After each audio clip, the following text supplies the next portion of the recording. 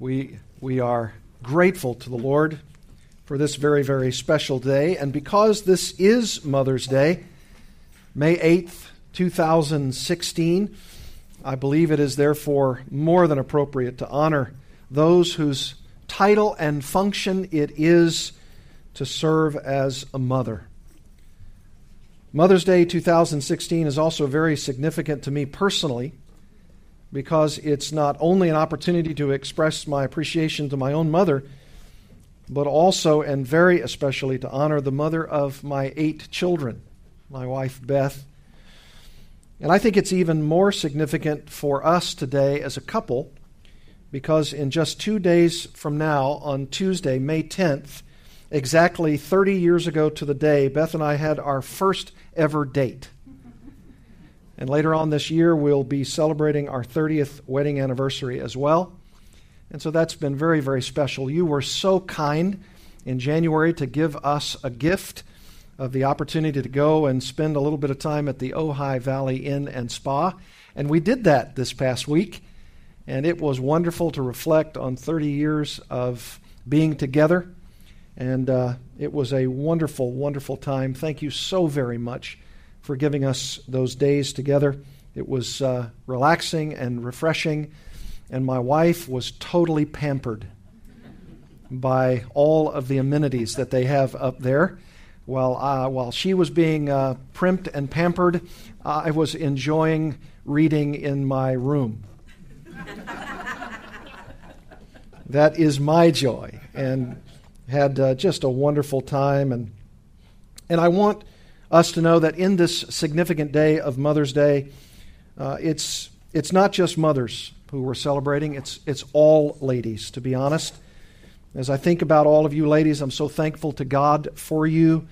So whether we're talking about honoring all past, present, and even future mothers among us, all of us, male or female for that matter, are to rejoice in God's goodness, because we derive our very birth from the womb of our mothers, and that is surely something to express our great thanks to the Lord for, and for which we want to honor our mothers. I think it's wise for a celebration like today, mainly because of the fundamental and strategic place that mothers play in our society, and I think even more so because of the ravages of what culture is doing today to the sexes, male and female, and all of the gender confusion which is in our own day.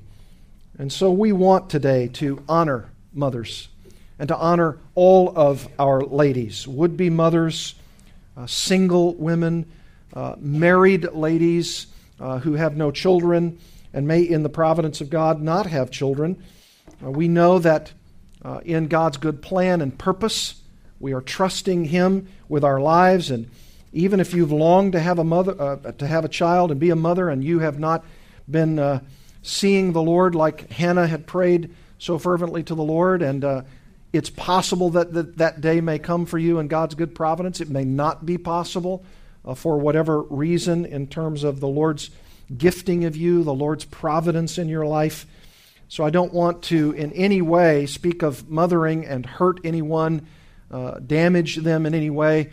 That's why we really are so thankful for ladies in general and for the self-sacrifice that you make, including those who are ladies who have never borne children or may never bear children, because you are a gift to the kingdom in so many other ways. And I thank God for those who are coming alongside and have our family for years and years, who are ladies who will never bear children. And they've been a special gift to us in so many ways. And so with these thoughts in mind, I want us to honor the females and especially the mothers that greatly impact us in this message today.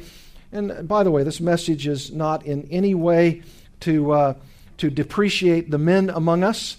Maybe we'll have a Father's Day message in June to give us our due, which is small and meager, I admit, by comparison.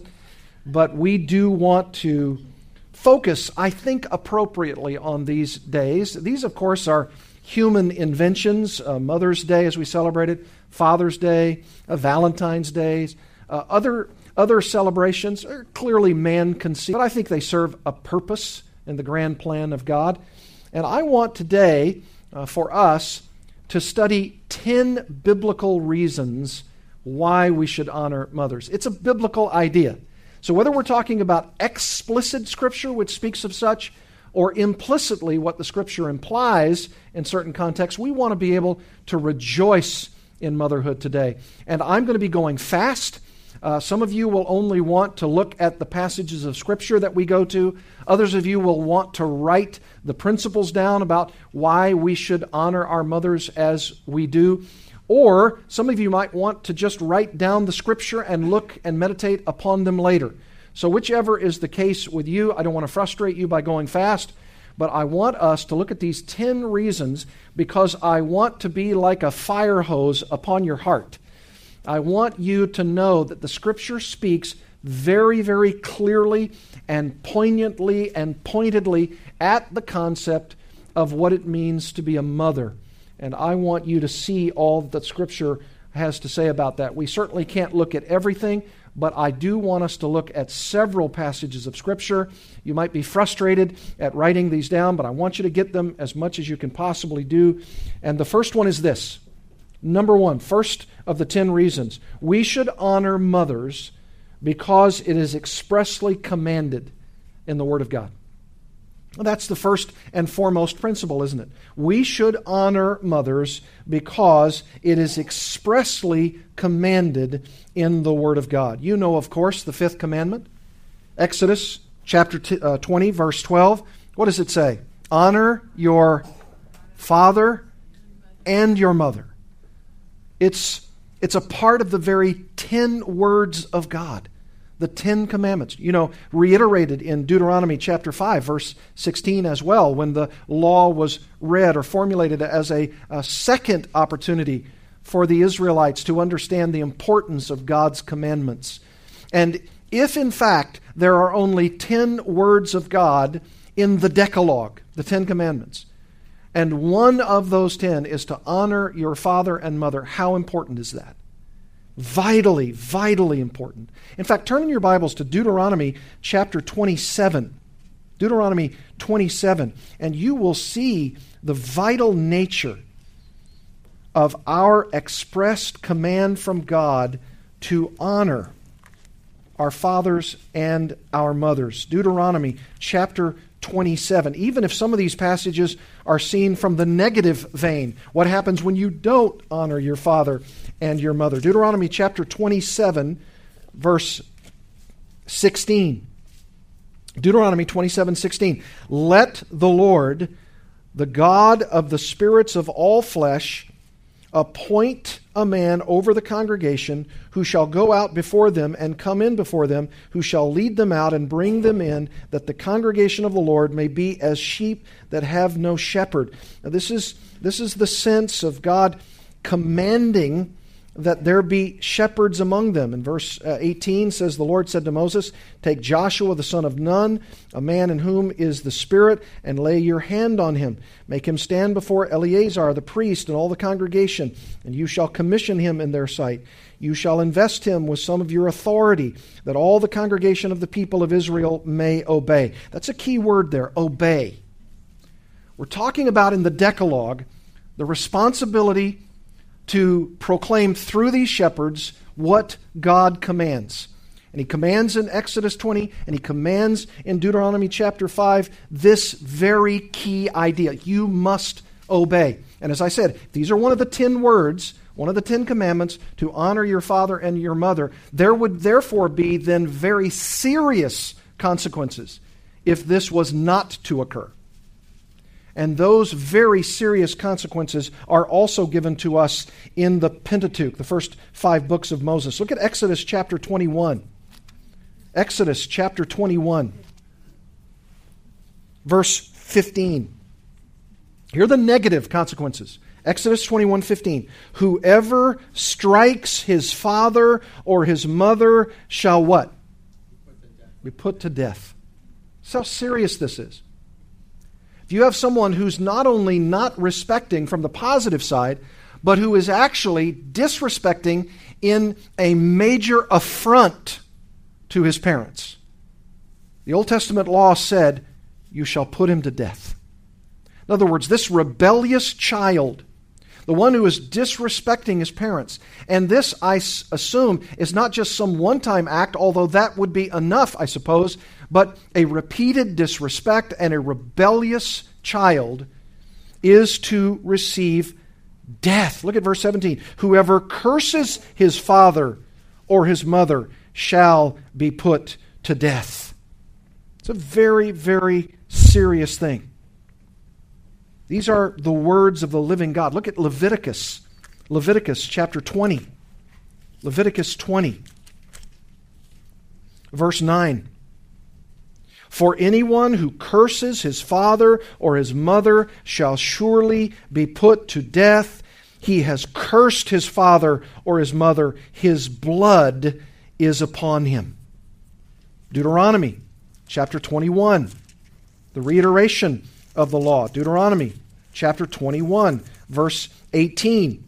Remember that context of this obedience that we're talking about. Moses, Joshua, the son of Nun, they're calling upon the Israelites to obey. There are these under-shepherds, Moses their leader, Joshua their leader, and they're reiterating over and over and over again the command to honor your father and your mother. Deuteronomy chapter 21, verse 18. If a man has a stubborn and rebellious son who will not obey the voice of his father or the voice of his mother, and though they discipline him, will not listen to them, then his father and his mother shall take hold of him and bring him out to the elders of his city at the gate of the place where he lives. You recognize it's not a vigilanteism on the part of the father or the mother themselves. They actually bring them to the authorities, to the elders, and they shall say to the elders of his city, this our son is stubborn and rebellious. He will not obey our voice. He is a glutton and a drunkard. Then all the men of the city shall stone him to death with stones. So you shall purge the evil from your midst, and all Israel shall hear and fear. Hearing, that great Shema of Deuteronomy 4. Hear, O Israel, the Lord our God is one. This is something that they are to hear. Shema, hear. Hear the word of the Lord. Even that which is in those negative contexts. Proverbs chapter 20, verse 20. Again, even from positive contexts or negative contexts, we hear the word of the Lord. We are to honor these ladies in our lives. We're to honor our mothers. Chapter 20, verse 20. If one curses his father or his mother, his lamp will be put out in utter darkness. It's a very serious word from the Lord. You say, well, what does that honor look like? Well, let's go through the rest of these. Number two. The number two biblical reason to honor our mothers. We should honor mothers because they are, as is mankind in general, made in the image of God. Mothers, as is all mankind, made in the image of God. In other words, you should honor your father and mother not simply because they are your father or your mother, but because they, as human beings, as you are, as the son, as the daughter, are made in the very image of God. We should honor whose image we bear, right? Now, we don't think often about this, and it's a sad thing that we don't. We should think about this often. We should think about the idea that even though Adam was created out of the dust of the ground and that Eve was created from one of his ribs, it is nonetheless unmistakable that God's original design was for you and for me as human beings. And in the context of our day this morning, we're talking about mothers, that we are made in the very image of God himself. We should honor those whose image we are created in God, for God, with God, and by God. Therefore, we should honor them. Look in your Bibles at Genesis 1:27.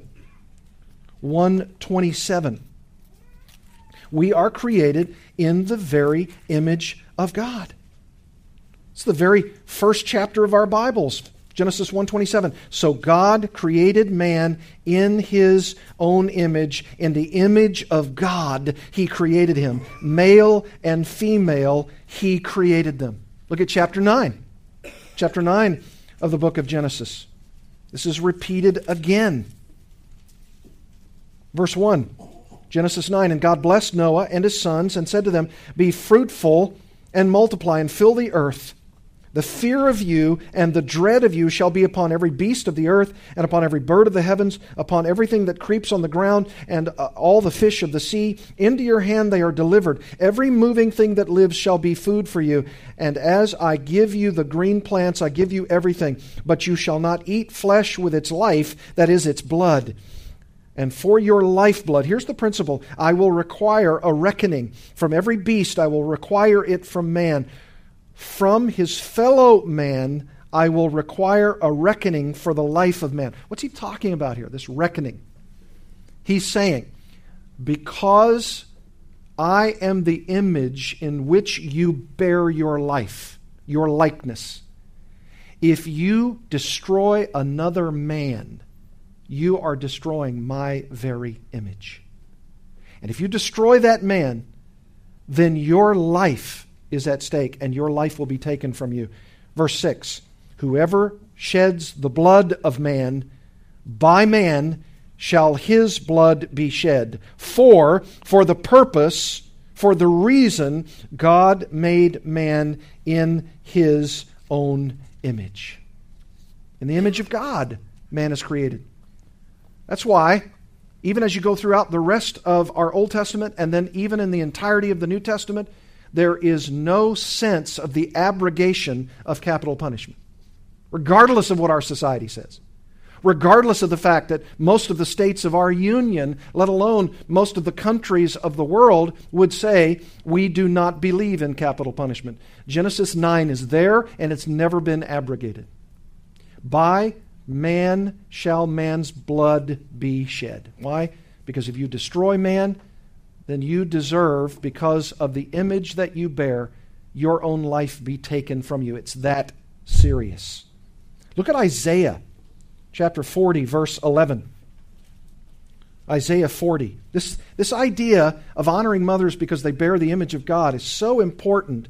And as I alluded to in my prayer, it was actually God Himself who was the ultimate example of this tender leading, this shepherd-like influence. And Isaiah 40:11 says this, in the New American Standard, it I think even is more well stated. It says, like a shepherd, he will tend his flock, speaking of God, in his arm he will gather the lambs and carry them in his bosom. He will gently lead the nursing ewes.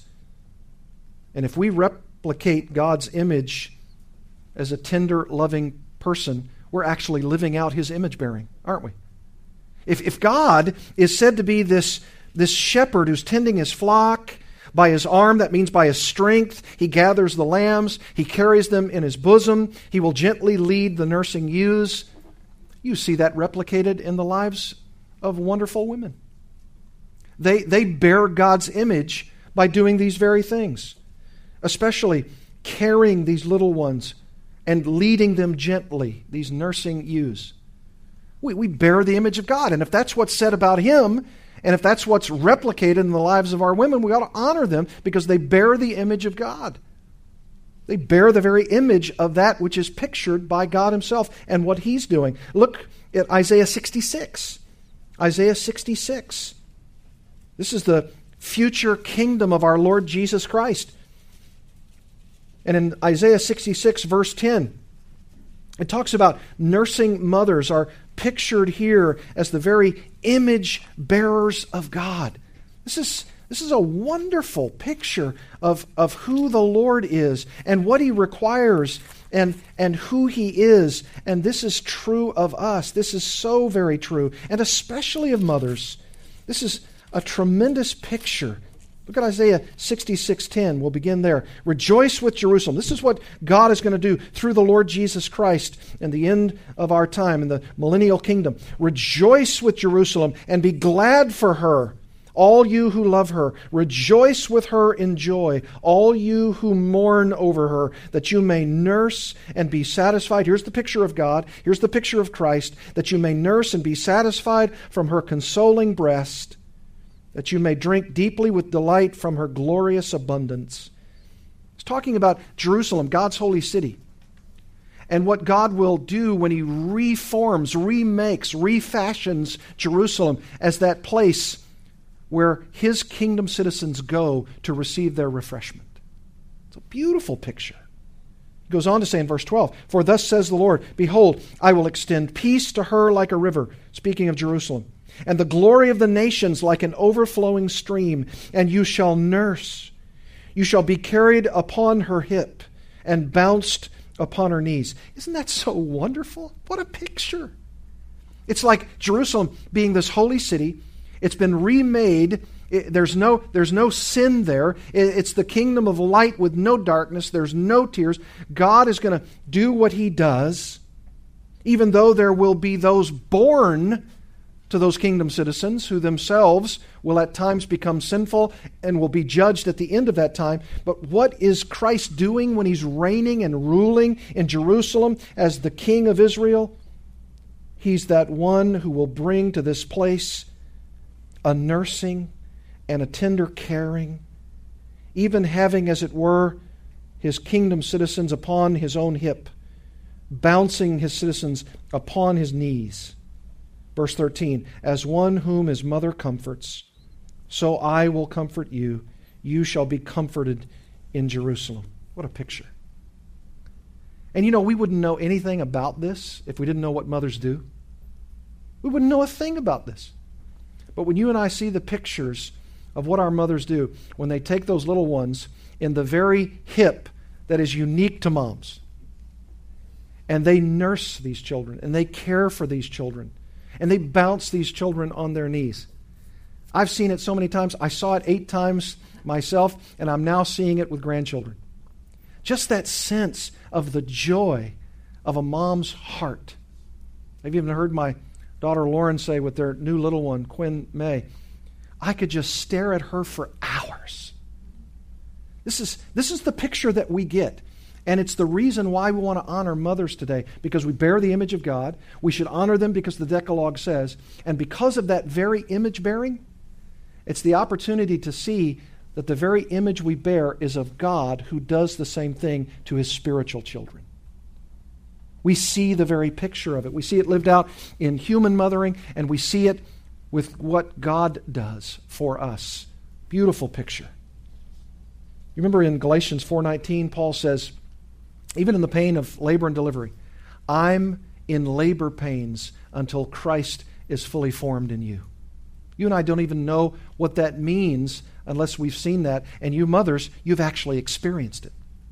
The pain of labor and delivery.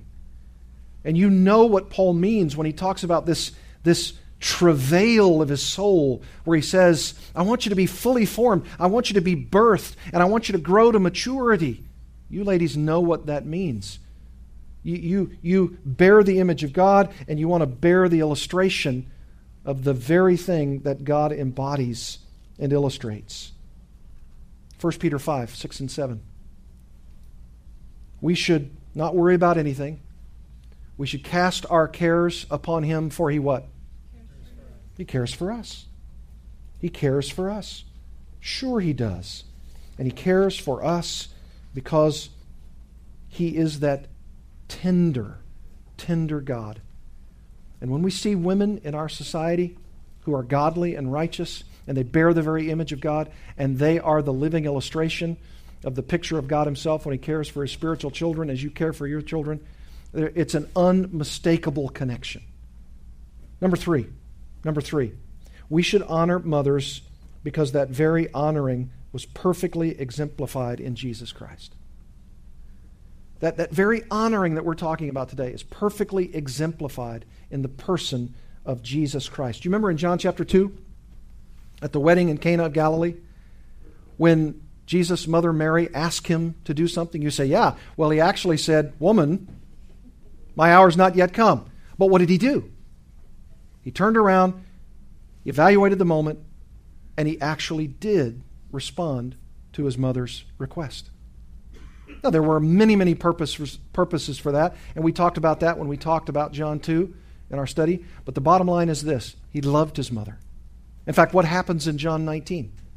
Jesus is on the cross. And you know one of the very words of the 7 words of the Savior on the cross was he looked at John the Apostle, the very one who wrote the book of John, and he looked at his mother, and he talked to his mother while he was on the cross, not thinking about himself, and then he turned to John the Apostle and he said, "Behold," what? "Your mother."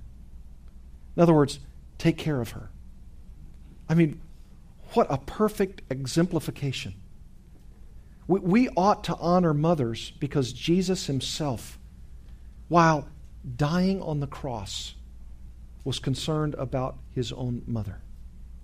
And he says to his beloved friend, the one in whom he loved, John, the one who supped with him at his breast, "He shall be my mother's son who will care for him now." What a tender picture. That's number 3. Number 4.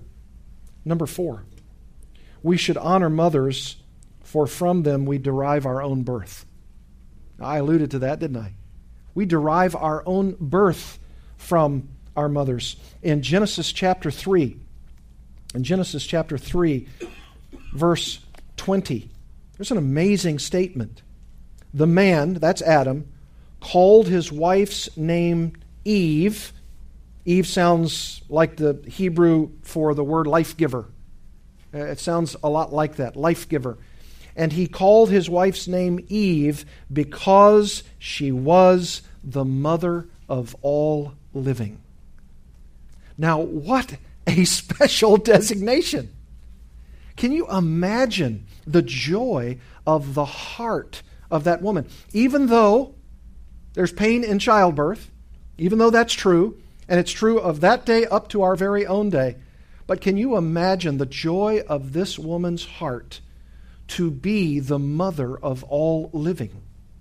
What an amazing statement. No wonder we should honor our mothers.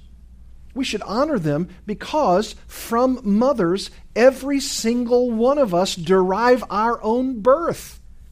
You know, I don't know that in the abortion argument, I don't know that in the feminine or the feminist argument of our day, especially from unbelievers, that I've ever heard, even sometimes from Christians, when they try to argue back or respond back to the feminist agenda or to the abortion agenda. I don't know that I've ever heard the argument, wait a minute, this is wrong, this is not the way we should be, and for a number of reasons, including one that's got to be near or at the top, we derive our very birth from these ladies.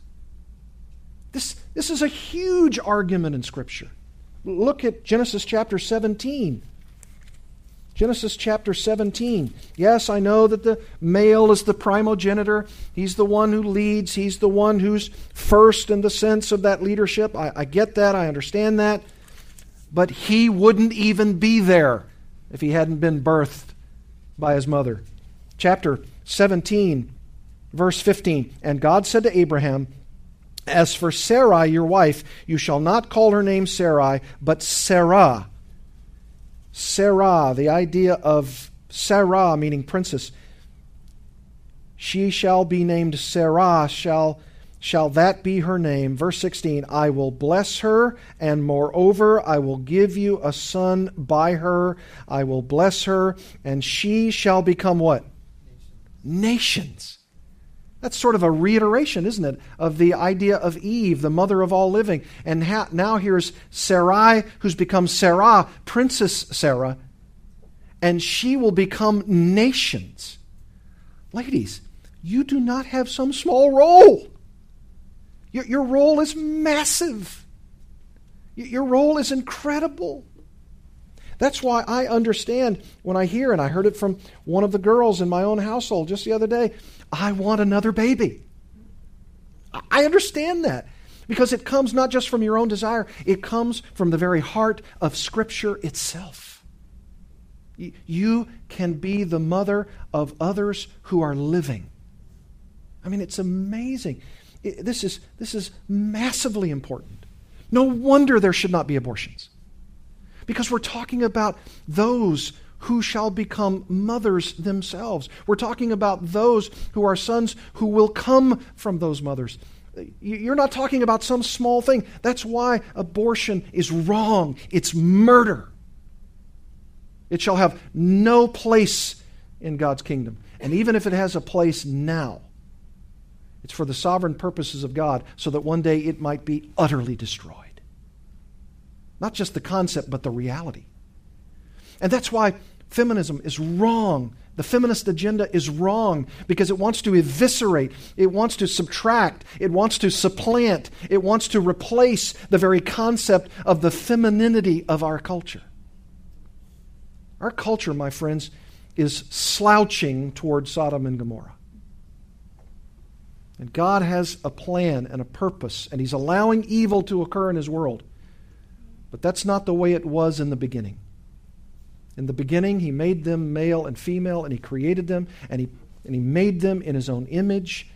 And He gives man his role, and He gives the woman her role, and her role is to be the mother of the living. She shall be nations. You want to see how important this is? Paul in 1 Corinthians chapter 11. You want to know not just from the Old Testament, but from the New Testament, how this is reiterated? This is an amazing statement from Paul in 1 Corinthians chapter 11. Look at verse 11. He's talking about things in this context, practical things like the head coverings, but notice how he grounds his argument. Notice 1 Corinthians 11:11. Nevertheless, in the Lord, woman, that is generic, a generic woman, women, in the Lord, woman is not independent of man. You know, and we hear people say, yes, amen, amen. Not independent of man. But notice this, nor man of woman. Men, you can't say you're just independent of woman. You can't say, woman, you're independent of man. Man, you can't say you're independent of woman. Verse 12, for, here's his grounding, for as woman, that's generic, not women, but woman, speaking of the female sex, for as woman was made from man, we'll grant that, from the rib of Adam, yes, it's true, so man is now born of woman, and all things are from God. You see that? There's not a man on the planet that can make his case. I'm independent of woman. I am so leadership-oriented. I don't need a woman. I don't need women. It's the fallacy of your own argument because you were born from one. That's the fallacy of it all. You have to have a view of women that is tender and nurturing and understanding. You were born from one. You say, well, my mother wasn't a kind person. Yes, I understand that. I understand some women aren't like that. But honor her just for the very fact that you came from her womb, that you were born alive, that you're here, that you're breathing. You can honor somebody just for that, even if they weren't the greatest picture of womanhood, the greatest picture of motherhood. You are not independent of women. You came from one. Number five, we should honor redeemed mothers, especially because of their example of submission. I mean, here they are, the mother of all living, the mother of nations. Every time a woman gives birth to a child, whether it's a man or a woman, it's the sense of their role, it's the sense of their life, it's the sense of their duty, it's a sense of their devotion, it's a sense of their delight. And when they are a redeemed woman who gives birth, it's all the more reason to honor them because they live out their submission, they live out their role. Maybe that's because we have the feminist argument, the feminist agenda today, because there are those women who, unredeemed, non-Christians, unbelievers, who say, I will not submit to any man.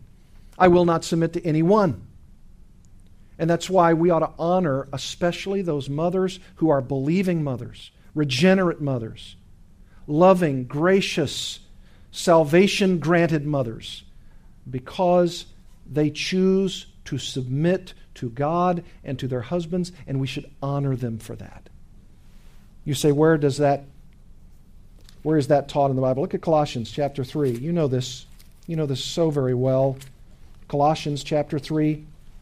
This is what God calls us to. Of course, we know Ephesians 5. We've studied that. Chapter 3, verse 18. Wives, submit to your husbands as is fitting in the Lord. Titus chapter 2. Titus 2. This is what the Word of God says. Titus 2:5. Women are to be self-controlled, pure, working at home, kind, and submissive to their own husbands. You know, ladies, that if you are submissive in your home as a wife to your husband, your children will see that, and they will rise up one day, even if they don't do it as little kids. They will rise up one day and call you blessed because they saw the submissive relationship that you have with your husband, and they will say, I aspire to be that way. Especially those girls, I aspire to be that way. And those boys will inevitably, if they're understanding and if they're intelligent and if they're godly, they'll say, I want to marry someone just like my mom. I want to marry someone just like my mom. Look at 1 Timothy chapter 2, verse 11. And of course, this is in the context, my friends, of those who are spoken of there as their very role in life. 1 Timothy 2 talks about women and how they should conduct themselves and how they should dress. And verse 11 says, let a woman learn quietly with all submissiveness. We should honor the women who are choosing as an act of their will to be submissive. Submissive to their government, submissive to their elders in a local church context, submissive to their husbands. That is no small duty. It's no small command. And when a woman is doing it, even if there are fits and starts, even if it's sometimes 3 steps forward and 2 steps back, when you are a submissive woman, a submissive mother, a person who is leading her children under the submissive leadership of her husband, you are showing a watching world your role. You're showing who you are, and you should be honored for that. Speaking of Sarai, look at 1 Peter chapter 3. 1 Peter chapter 3, verse 4. But let your adorning be the hidden person of the heart, with the imperishable beauty of a gentle and quiet spirit, which is in God's sight is very precious. So precious in God's sight is this gentle and quiet spirit. For this is how the holy women who hoped in God used to adorn themselves, by submitting to their husbands, as Sarah obeyed Abraham, calling him Lord. And you are her children if you do good and do not fear anything that is frightening. Yes, and the husband has his role, and he's spoken about in verse 7. The wife who's gentle in spirit, quiet in heart, submissive in attitude and actions, she's going to be praised. These redeemed mothers among us, they are our heroes in a sense, because they're voluntarily choosing to submit themselves to the will of another, their husband, and through their husband to the Lord.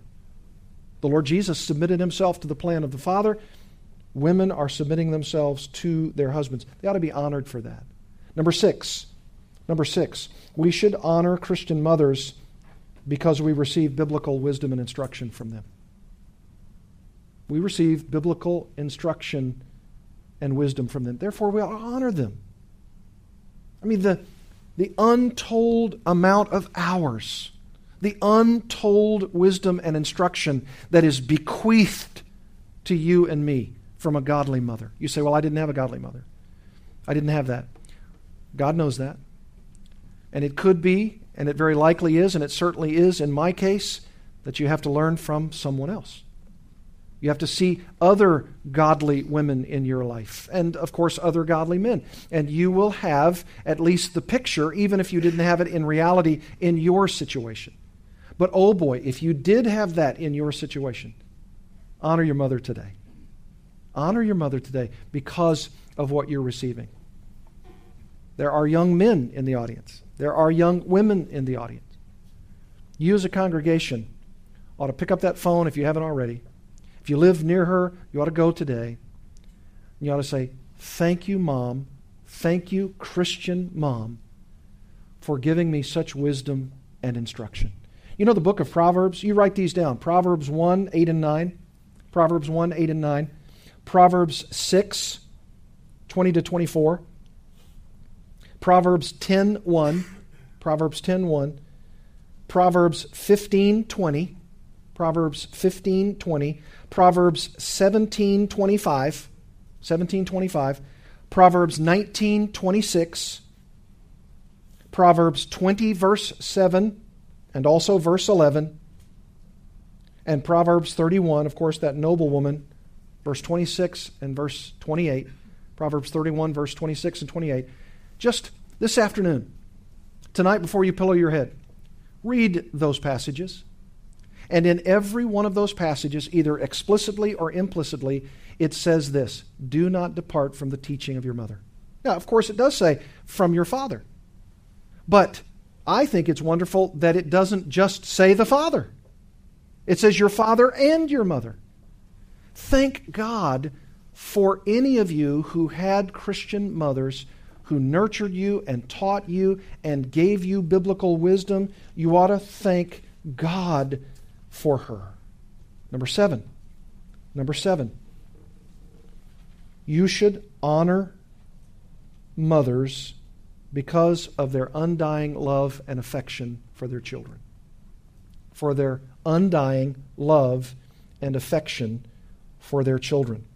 You don't have to turn there, but listen to Titus chapter 2, verses 3 and 4. I spoke a little bit about it earlier. Older women, likewise, are to be reverent in behavior, not slanderers or slaves to much wine. They are to teach what is good, and so train the young women to do this, to love their husbands and to love their children. And you know, when you have a godly representation of the heart of God in the love and affection for children to teach them biblical truth, you have got a mom out of this world. Almost quite literally speaking.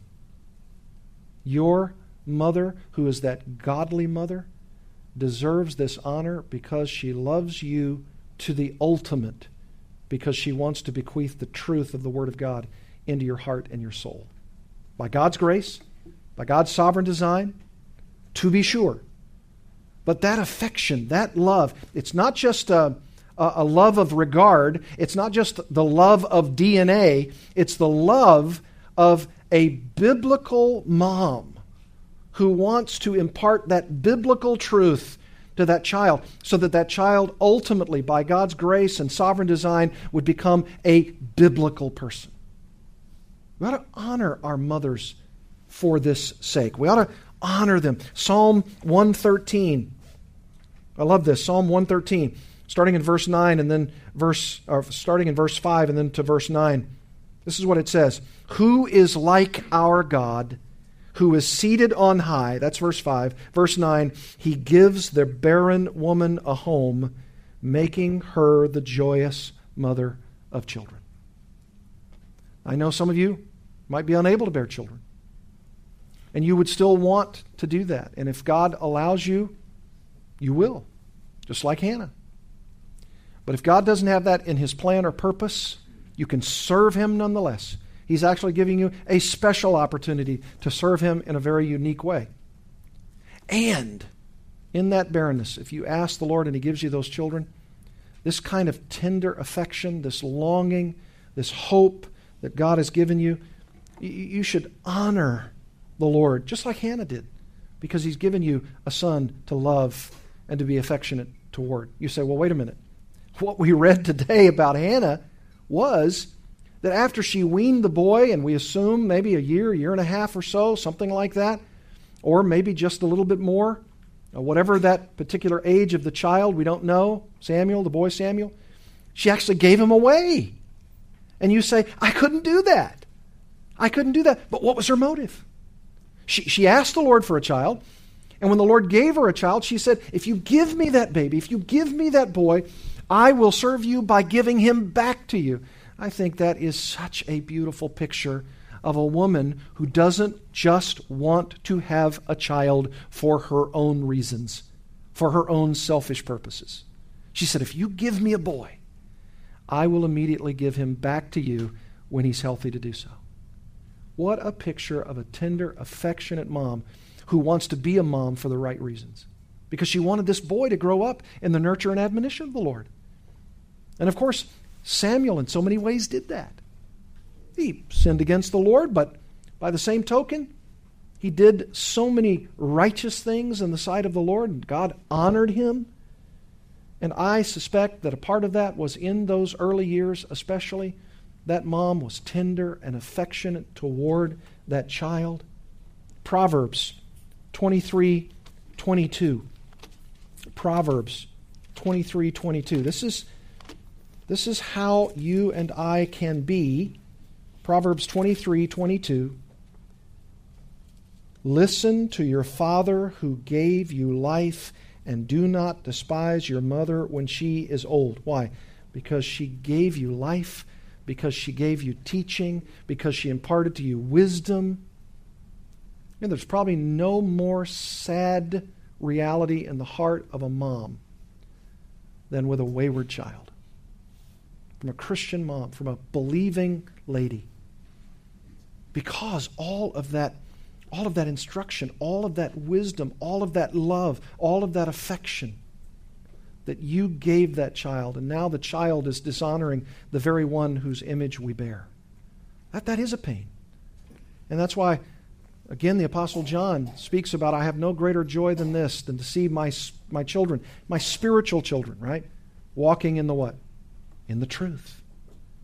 Boy, you want your physical children to become your spiritual children, right?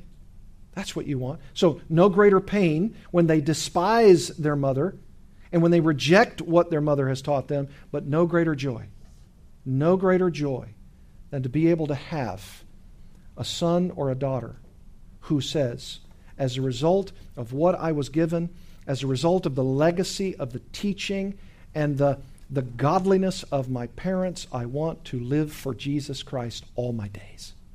All my days. Number eight, we should honor believing moms because of the example of their trust in God. Look at Hebrews chapter 11. And that Sarai, who became Sarah, the princess. Yes, she did laugh at the Lord. Yes, there were consequences. But she ultimately persevered, and she ultimately did become the mother of nations. And it is that mothering and that desire that was rooted and grounded in her what? In her faith. Hebrews 11:11. Sarah is listed in the hall of faith. We read from 1 Peter about Sarah. We read about Hannah and her total commitment to trusting the Lord. We should honor our believing moms because of their example of trust in God, their faith. I suspect, my friends, that heaven will bear out the truth of the number of people who are there from the human level, I grant you, but from the human level who were there largely through the prayers of their mother. Is that not so? That they are largely there. Yes, they have to repent. Yes, they have to place their faith in Christ. Yes, there's a sovereign God. Yes, there's the doctrine of election. But on the human level, if the Apostle Paul can be as strong in the sovereignty of God as he was, and he can still say, pray for me, because he believed those prayers were efficacious, then I believe that heaven will unroll the very embodiment of a prayerful mom like Hannah and of a prayerful mom like Sarai and prayerful moms like you, for which those prayers were efficacious from the heart of God and the redemption of those children. That's a part of it. That's not the only part of it, but that's a part of it. There's no question about that. Their trust in God. Number 9, we should honor godly mothers because of their humble and tender service. Yes, their humble and tender service. You know, in 1 Thessalonians 2, where Paul talks about, I wanted to come alongside you as an imploring father and a tender mother. How do we know that unless we see tender mothers? Unless we see them tenderly nursing and caring for their own. 1 Timothy 2, 9-15. 1 Timothy 2, 9-15. That's the very passage that I only quoted from just one verse that says that it is the very role of a mother. This is of a woman. This is your role in life, to be a mother. And countless women have fulfilled that role to the glory of God, with self-control, self-restraint, with godliness, with virtue. And we should honor them for their humble, tender service, their role. And number 10, we should honor mothers because in doing so, we ourselves will be blessed. We'll be blessed. You honor your mother and father, and you'll be blessed. Isn't that what Ephesians 6 says? You honor your father and mother, and it says this is the first of those 10 commandments with a promise, and the promise is that you will live long in the land. In other words, you'll prosper. The Lord will give you a prospering life. That's why the Decalogue says it in Exodus 20 and Deuteronomy 5, and that's why it says it in the New Testament, reiterating from Paul's own pen, Ephesians chapter 6, that you will receive a blessing if you honor your mother and your father. These are only 10 reasons. There are many more, and yet our time is gone. Now let's do this.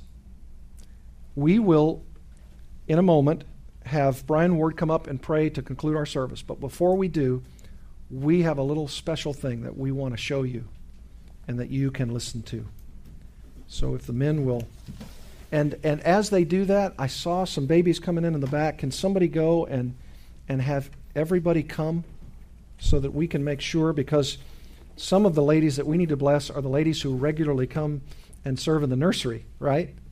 So we want to bring them. I saw them come, and I think they pulled on the door there, and it looked like it was locked to them, and then I saw them leave. So let's make sure that before we start that, we can have everybody come, all right?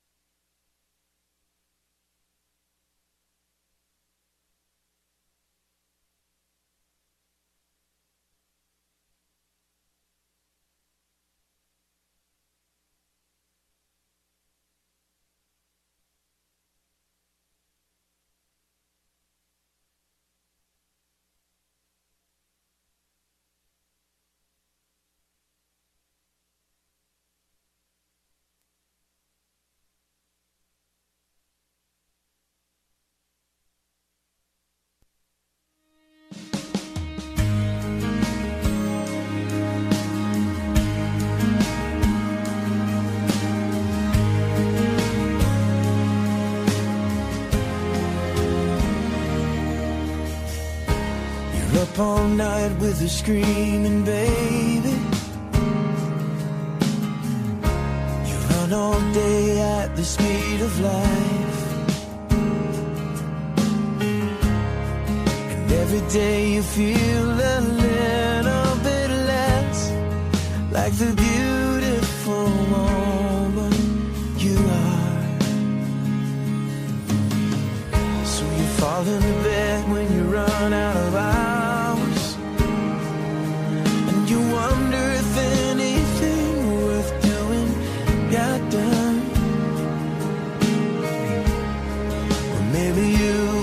Don't know, or maybe you forgotten.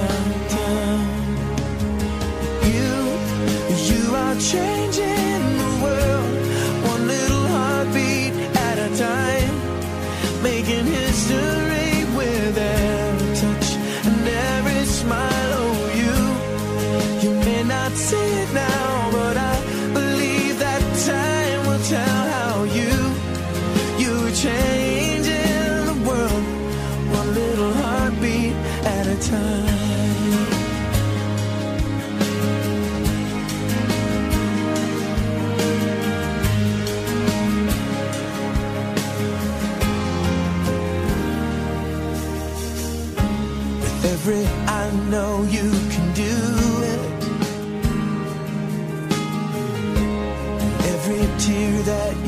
this way.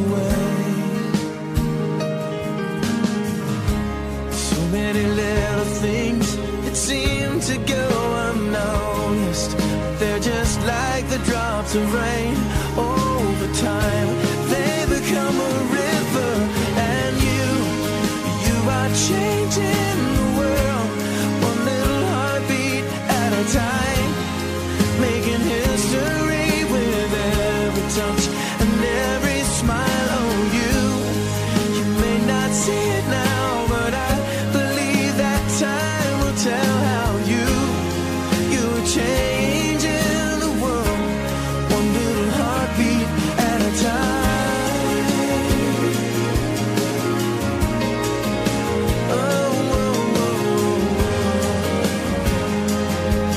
You're beautiful, so beautiful, how you're changing the world. Yeah, you're changing the world.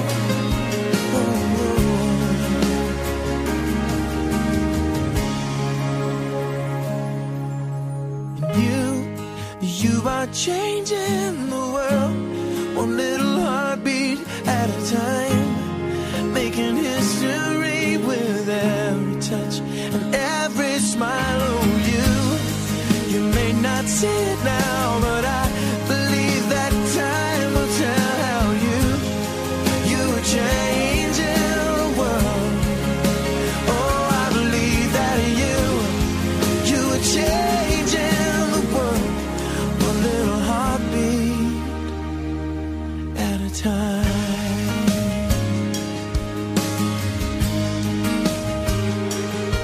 Yeah, you're changing the world.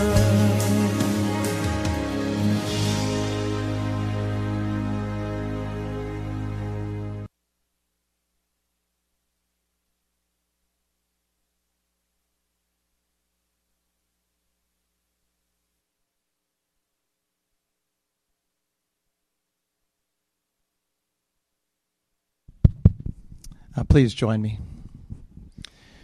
Dear Heavenly Father, we're so thankful for the celebration of our mothers today. And Lord, we're so thankful that you are a righteous God and that you lead us in the way of truth.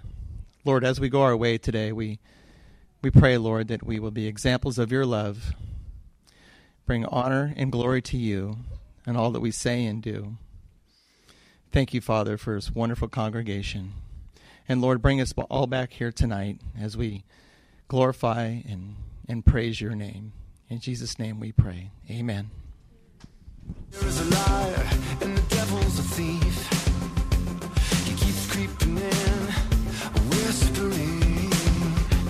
You're not man enough to make it. You're not tough enough to take it. But I know the truth. I don't have to be. 'Cause my God is on my side. Why should I fear? Why should I hide? On the mountain, in the valley, his plans are good for me. Fear's for the I know. Wherever may come, wherever I go. When I fall or when I fly, my God is on my side. On my side, on my side. Oh, I remember the shackles, I remember the weight, and the guilt in the heart that only knew how to break. But like summer in December, I found freedom in surrender. A grace cut my chains, how could I not believe? 'Cause my God is on my side. Why should I fear? Why should I hide? On the mountain, in the valley, his plans are good for me. Fear's for the I know. Wherever may come, wherever I go. When I fall or when I fly, my God